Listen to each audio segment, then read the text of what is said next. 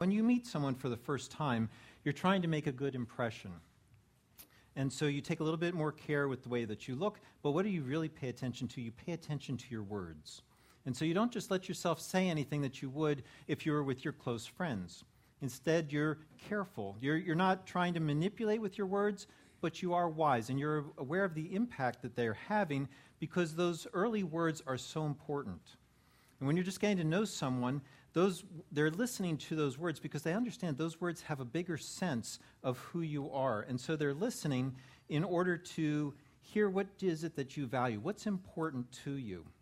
Where are you going in life? Why do you think what you're doing is meaningful and important? And those early words make such a big impression, they carry a lot of weight. I'm not sure if you've heard this expression before. I came across it last year. You only get one chance to make a first impression. You think about it and you think, okay, that's kind of a truism, that's kind of trivial.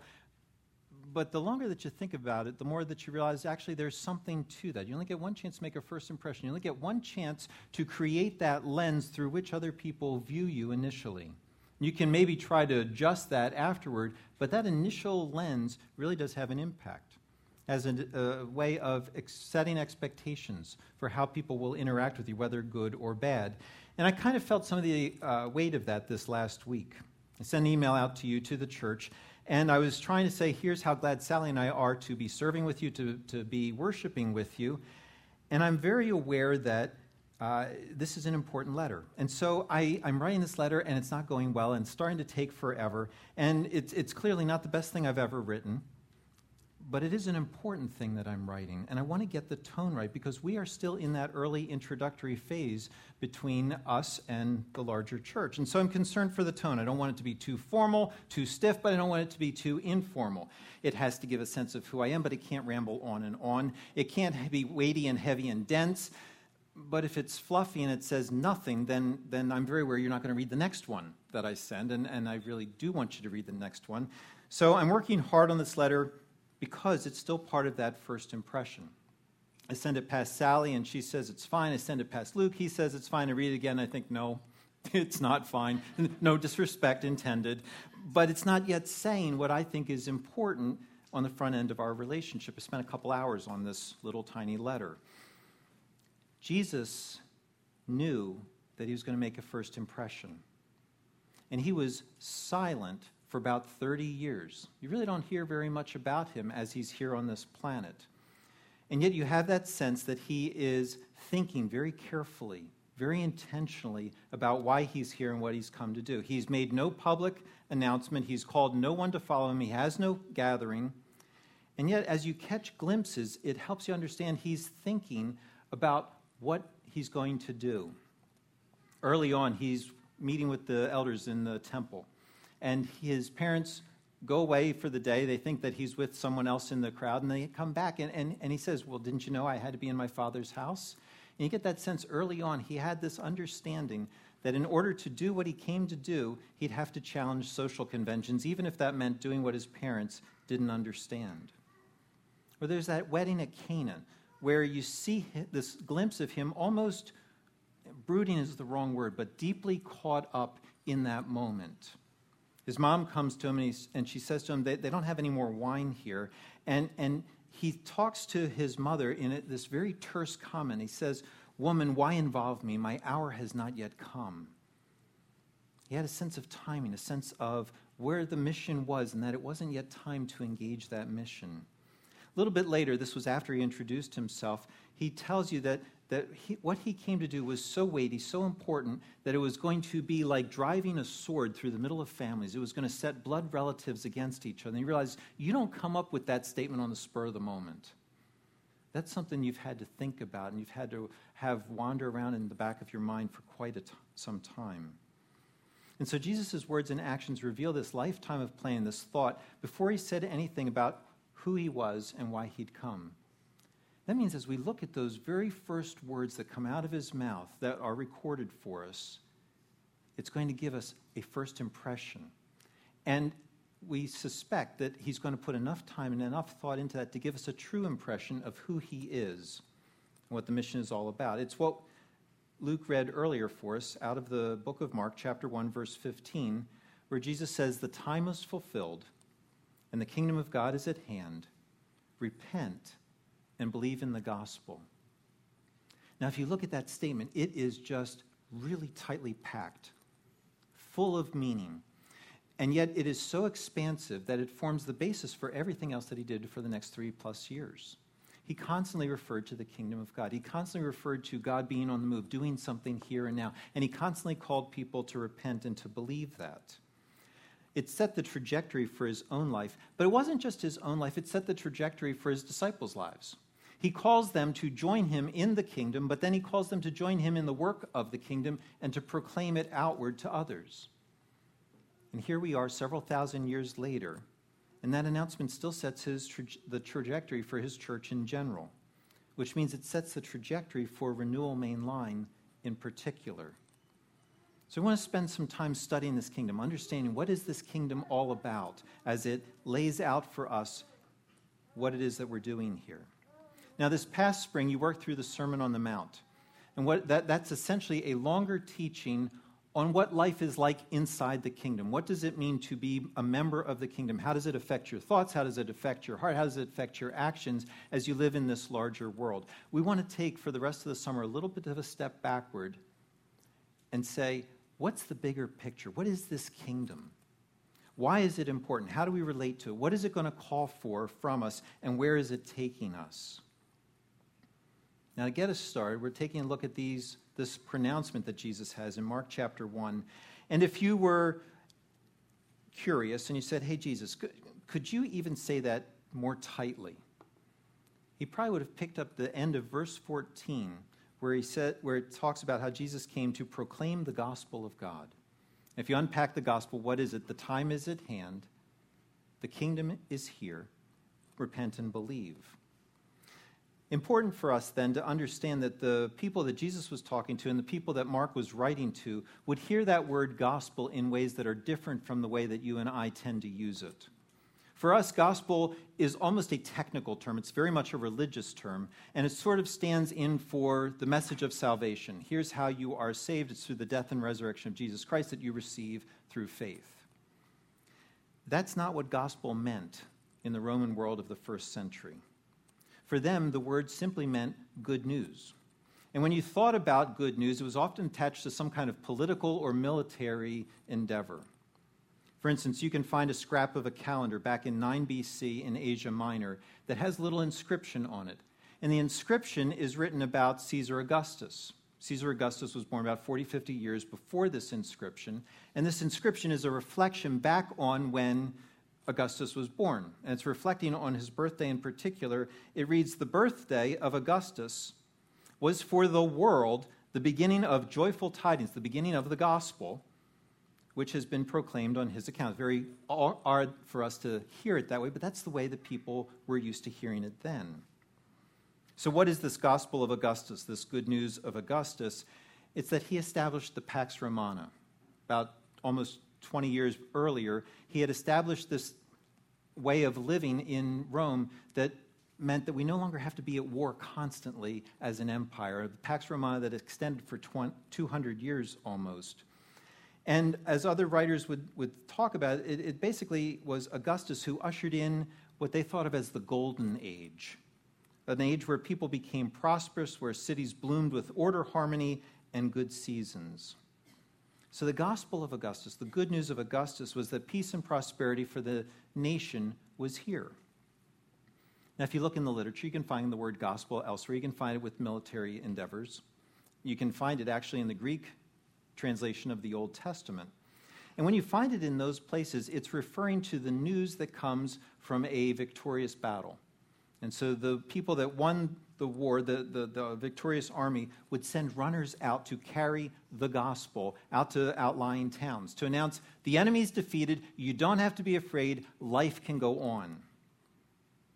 And so gospel had certain connotations in the Greco-Roman world.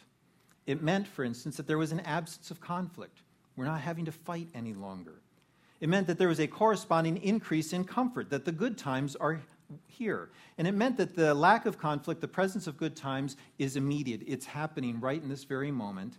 And then there was an implied call, an implied expectation that people, upon hearing this, would enjoy it. And they would say, this is a wonderful thing. Peace, harmony, security, the good life is here. Grab your peace, sit back, and enjoy the good life. Jesus' announcement has very different connotations. It comes in a very different setting. We saw in Mark chapter 1, verse 14, it comes immediately after John the Baptist was arrested. That sets an ominous tone to the gospel of God. The book of Mark opens by talking about John as the messenger who would prepare the way for the Messiah. He was the one who would get people's hearts ready to receive the Messiah. So if the Messiah's messenger is arrested, and that's the beginning of the pronouncement of good news, that doesn't bode well for the Messiah. The gospel of God made its public appearance firmly tied to human opposition, to human suffering. And that theme of suffering and opposition will remain tied to God's gospel, the good news, throughout Jesus' entire life. You see, that happened very quickly. Jesus goes very early in his ministry to Nazareth. That's the town where he grew up. And Luke tells us in chapter 4 that after listening to him for a little while, people grabbed him and tried to throw him off of a cliff. That was the reception that he had from people who knew him, who knew his family, who had firsthand personal experiences of this amazing guy.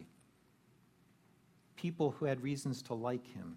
You realize that the gospel comes in a context of suffering, in a cloud of suffering. Jesus continued to run into antagonism throughout his entire ministry, never let up. People criticized him. They mocked him, tested him.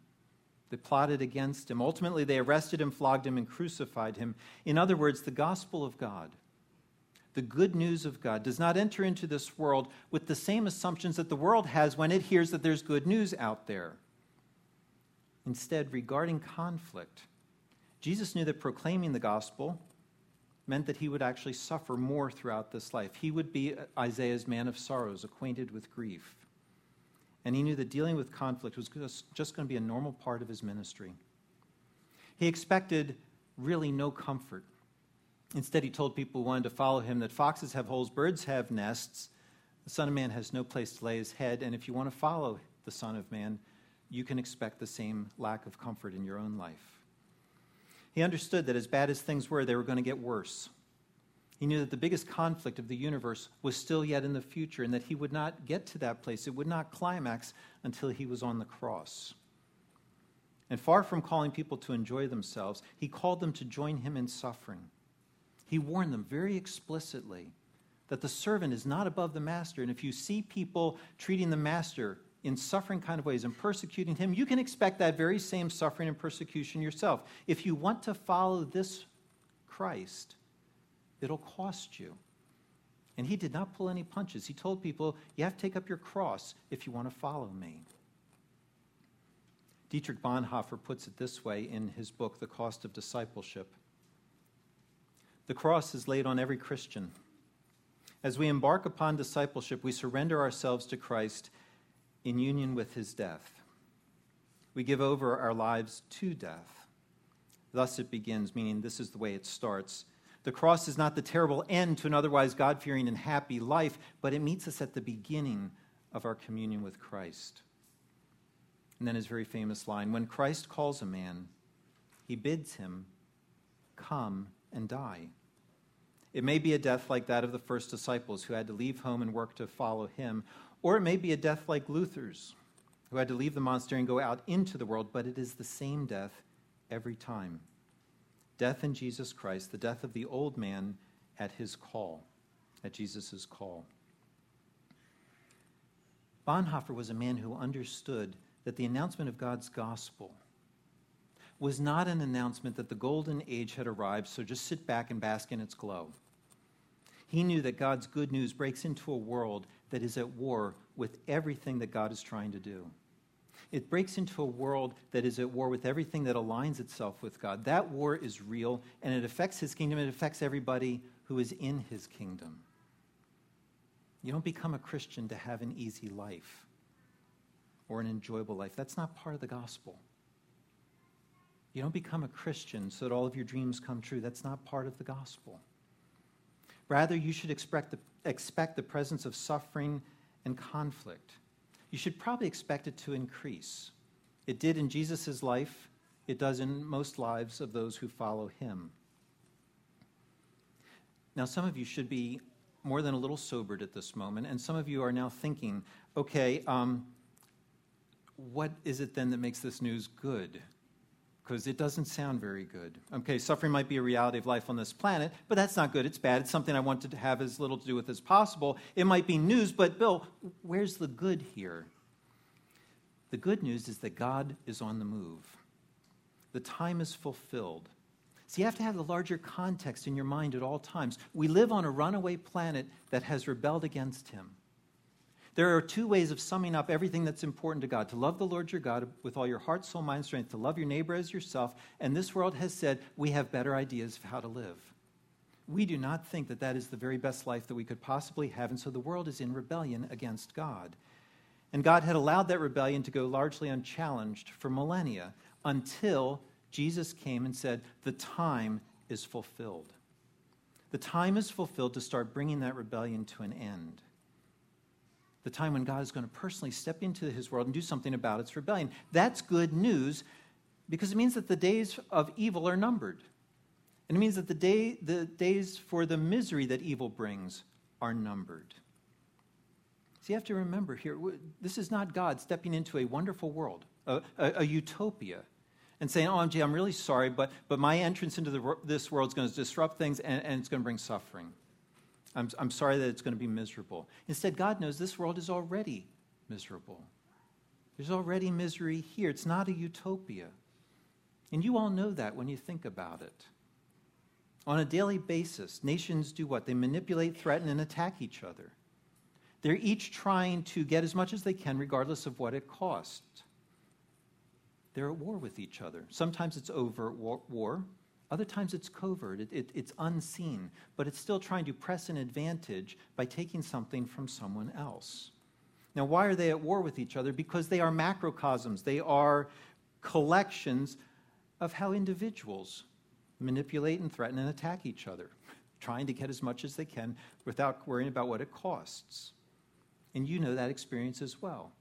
You know what it's like to be faced with agendas all day long that are just trying to use you, trying to get something out of you.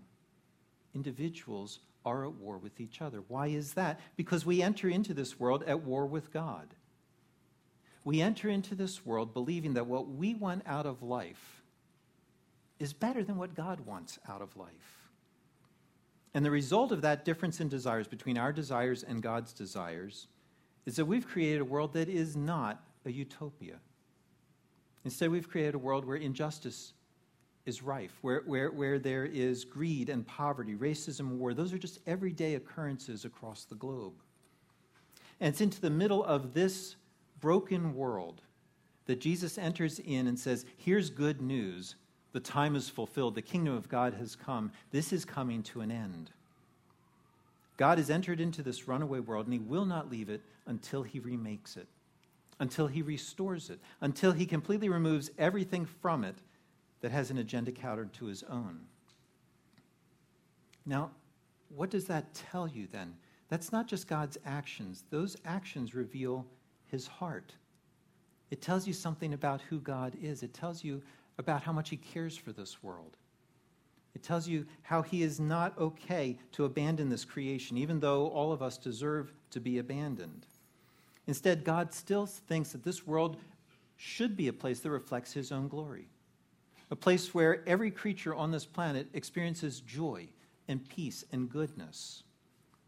God is not okay with the way that this world is, and he's not going to stand back and let it be ruined, and so he's active. He's intentional. He has this plan for how things actually can be restored. Not only does he have a plan, he has the will to put that plan into action. Not only does he have the will to put it into action, he has the power to actually make it happen. That's good news. It's good news for the creation in general. It's really good news for you and me. It's good news for humanity in particular. You realize that the alternative could have been true, right? God could have said, you know what, humans? You've ruined my world. I'm going to restore my world, but I'm going to get rid of you so that you don't mess it up again. So the kingdom of God is at hand, and you're not welcome. Get out. That could have been our first impression of Christ. And it's not. God doesn't say that. Instead, he issues an invitation. Repent and believe the good news. It's an invitation to join him in what he's doing. It's incredibly gracious. Think about rebellion for a moment. Think about the insanity of what rebellion is, and it will show you a much bigger, more beautiful, special God. What takes place when you disobey God? You have this thought that what I'm about to do is not what is good and right in God's eyes, or your conscience bothers you, and it says we should really go this way, and for that half-split second you say, nah, I'm going to go ahead and do this. What's taking place there? God is not simply the one who gave you life. God is the one who sustains your life. You can't even have ugly, evil, God-hating thoughts without his assistance. Because what's taking place in that moment is he's keeping your heart beating so there's blood pumping through your brain so as the neurons are sitting there trying to figure out how to be in utter rebellion against him. And how does God respond? You want to live your life your own way at his expense, and instead of squashing you, he breaks into your world and tells you, repent. Turn from that. Stop going that way. Come to me. Let's start again. What is that? That's good news. That's the gospel of God. Now let's take a few moments and talk here about the kingdom of God, about what the kingdom is and what it isn't. Because I think words like kingdom can move us to have the wrong idea. Kingdoms do what? They tend to make us think geographically. So here's a certain amount of territory, it has borders, and those borders butt up against a different kind of territory. You can't think like that. That's not what Jesus means by the kingdom of God. The kingdom of God refers to God's reign and his rule over all things. Think about it this way. It's God's kingship and how God chooses to exercise his kingship. And you can't think here too small. It's not that God decides to be king over his people. It's God exercising his kingship over his people, but also over all the nations, and ultimately over all of the world. Now, in God's wisdom, he has allowed evil to have a time of basically ruling on this planet unchecked. But now God is challenging that rule by bringing his kingdom, by bringing his kingship, his lordship. And in some very significant way, Jesus is announcing that there's a new reality to life on this planet. Something has broken in from outside. And now that that is here, because it is God and it is because he's bringing his rule to this world, it's not going away. It will stay here. Another aspect of this kingdom that would be helpful for us is to recognize that there are multiple dimensions to it. Sometimes, like in Mark chapter 1, verse 15, the passage we read, Jesus says that it is at hand. It's near. And you get the sense that it's like just outside of arm's reach. It's almost around the corner. It's not quite fully here, but it's really close. It's at hand. It's near. Other times, however, Jesus will give you the sense that it's not just near. Actually, it's here. You think about when he's arguing with the Pharisees, and they're trying to figure out whose power is it that you're using to cast out demons? And Jesus says in Matthew 12, verse 28, if it is by the Spirit of God that I cast out demons, then the kingdom of God has come upon you. In other words, it's not just near, it's here. It's right here, it's right now, in this moment. And yet there are those other times where he'll talk about the kingdom of God as though it were yet future. He talks about the wedding feast that we'll have in the kingdom of heaven and how people will come from the east and the west to gather to be with the patriarchs and to eat together. And you get the sense that's not near, it's not here, it's yet future. In other words, the kingdom of God is taking back this planet, but it's doing so in stages. Sometimes it's really close at hand, other times it's right here, other times it's yet in the future. And Jesus is announcing that God has started his advance. But that advance is not fully complete yet. It's really here. It's not as fully here as it will be one day, which means that you and I then are the people that live in the in-between time. We're the people who live between the times when the kingdom is first announced and when it's consummated. And that's why we still experience suffering. Even though the kingdom has broken into this world, the forces of evil continue to oppose the kingdom of God. And so you cannot allow yourself to think during the week that you get this opportunity to live happily ever after. Happily ever after is coming, but that's still the future. You cannot settle down and say, because I'm following Christ, I can now settle in and I can create a wonderful utopia in my family or in my career, or I can enjoy everything right here, right now. Right here, right now, there's what? There's war. There's war between the invading kingdom of God and the entrenched kingdom of darkness. It's a war over which values are going to hold sway. Which values, the values of the kingdom of God or the values of the kingdom of darkness, which ones of those are going to be more prominent? Which ideas, which thoughts are going to guide which actions here on this earth? That war takes place, as we said, on that macro level across every continent and in every nation, but it's also taking place a lot closer to home. It's taking place in your neighborhood. It's taking place in your family. And the reason it takes place in your family is because there's that war for each one of our hearts. That call for where is your loyalty really going to be? It's a war for your allegiance. It's a war where you can't be neutral. You can't live with one foot in the kingdom of God and one foot in the kingdom of darkness and say, it's okay, I can bridge these two, and I can do that really well, and I can appropriate values from each of them and mix them together in my world. Because in order to obey the dictates of one kingdom, you have to disobey the other. And that's why Jesus' call is so strong. It's very stark. He announces the kingdom, and then he says, there is an appropriate response to my announcement, and that is repent. That's it. Repent and believe the good news. Hear this. That is not a good suggestion. That is not a polite request. Jesus is not coming trying to sell something to people. He's not saying, look, I have all these things that I can offer you, and your life will be really wonderful. Would you like to invite me into your heart? That's not what this is. This is a command. The Lord of the universe, the King, has come to reassert his kingship over this planet. He's incredibly gracious to include you. It's right to talk about it as an invitation, but we need to be honest this morning. It's an invitation without a choice. He doesn't say there's multiple options here. Which one would you like? Pick. He insists that you join him. He says, in light of the fact that I'm bringing my kingdom, you can repent. You can lay down your opposition to me and to what I'm doing. There's no negotiating. You can repent and you can believe. You can agree with me that my way is best. And when you do that, I will gladly welcome you into my kingdom. If you won't, that means that you're going to still be outside of my kingdom. In other words, he tells you that you have to quit defining what it means to have a good life on your own. You have to adopt his understanding of what a good life is. I think it's important at this moment that we realize he's not just talking to the down and outers. He's not just talking to the dropouts of society. Who's he talking to? He's talking to the Israelite nation. He's not talking to one of the Gentile nations. He's talking to the people of God, to people who had the Word of God, who studied the Word of God, who read the Word of God, who passed it down to their kids. He's talking to people who were very religious.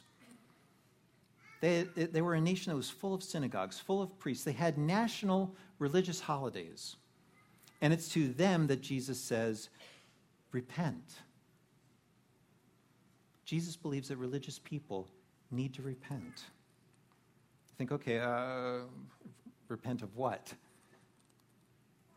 Repent of your complacency that thinks you don't really need the kingdom of God.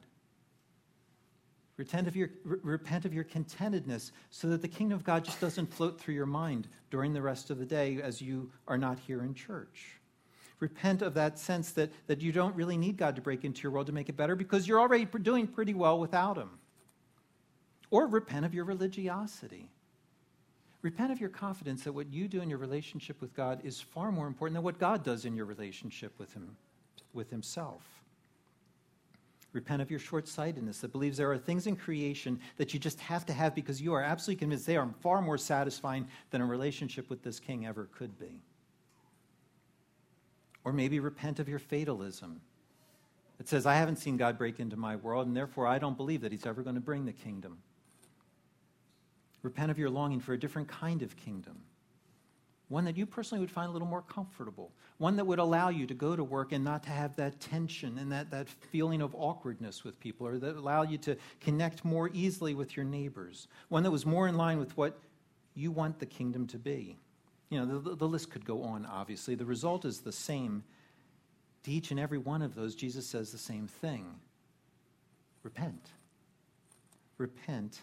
Turn from those. Believe that even though the news of the kingdom might be different from what you expected, maybe it's different from what you hoped, believe the good news. Believe that it is good news. Now, how do you do that? Especially when the message of the kingdom is different than you thought it would be, or different from what you wanted it to be. Those are the times where you have to remind yourself that Jesus only says that because he has good purposes for you. Because he doesn't want to see you hurt. And because of that, he's willing to step into your world and allow you to be uncomfortable. And he's willing to call you out and say, there's a better world for you. Please come into my kingdom. Repent and believe. Let's think about it this way. For those of you who have little children, you'll get this illustration. For those of you who don't, you'll still, I think, get this illustration. When your little child wants to run into the street, it's because they don't really understand the world, right? They don't know what cars are. They don't know how dangerous that is. And so when that takes place, you don't say to them, honey, there are a couple of really good options here. You can keep doing what you want to do, or you can listen to me. I happen to think one of those choices is better than the other, but I respect that there might be a difference of opinion here. I respect fully that you are an autonomous individual and that you can craft and create the world the way that you'd like it to be. So go ahead and choose. Which one do you want? Either what you want in life or what I want. Okay, nobody who's a good parent says that. Nobody who's a good pastor says that. What do you say instead? You gently proclaim to your child, and I mean gently, you gently proclaim to your child, the kingdom of Father is here. The kingdom of Mother is here. Repent of your false ideas of how to go about living your life, because those ideas are only going to hurt you. And now believe the good news that I have a better pathway for you. You cannot be heavy-handed. You may not be belligerent. You may not be mean when you say that. But you have to be clear. Why? Because it's best for them. Because it is good news, and it is not good news objectively, it's good news subjectively, it's good news for them personally. They have to respond to the good news. Why? The alternative to the good news is so bad it literally could kill them. And that's when you realize they cannot maintain a foot in both worlds. They can only act according to the values and the ideas of one realm or the other, but not both at the same time. They will either respect what you have said or they will believe what they already think. But what has to happen is they must repent. Even if they think their idea is better, they still have to repent. They have to figuratively cross over from the realm controlled by their desires into the realm controlled by yours. And to do that, they have to place their confidence in you. They have to believe that you have their best interests at heart and that you're trustworthy. And to help them do that, you issue a very clear call: repent and believe. That's what Jesus is doing.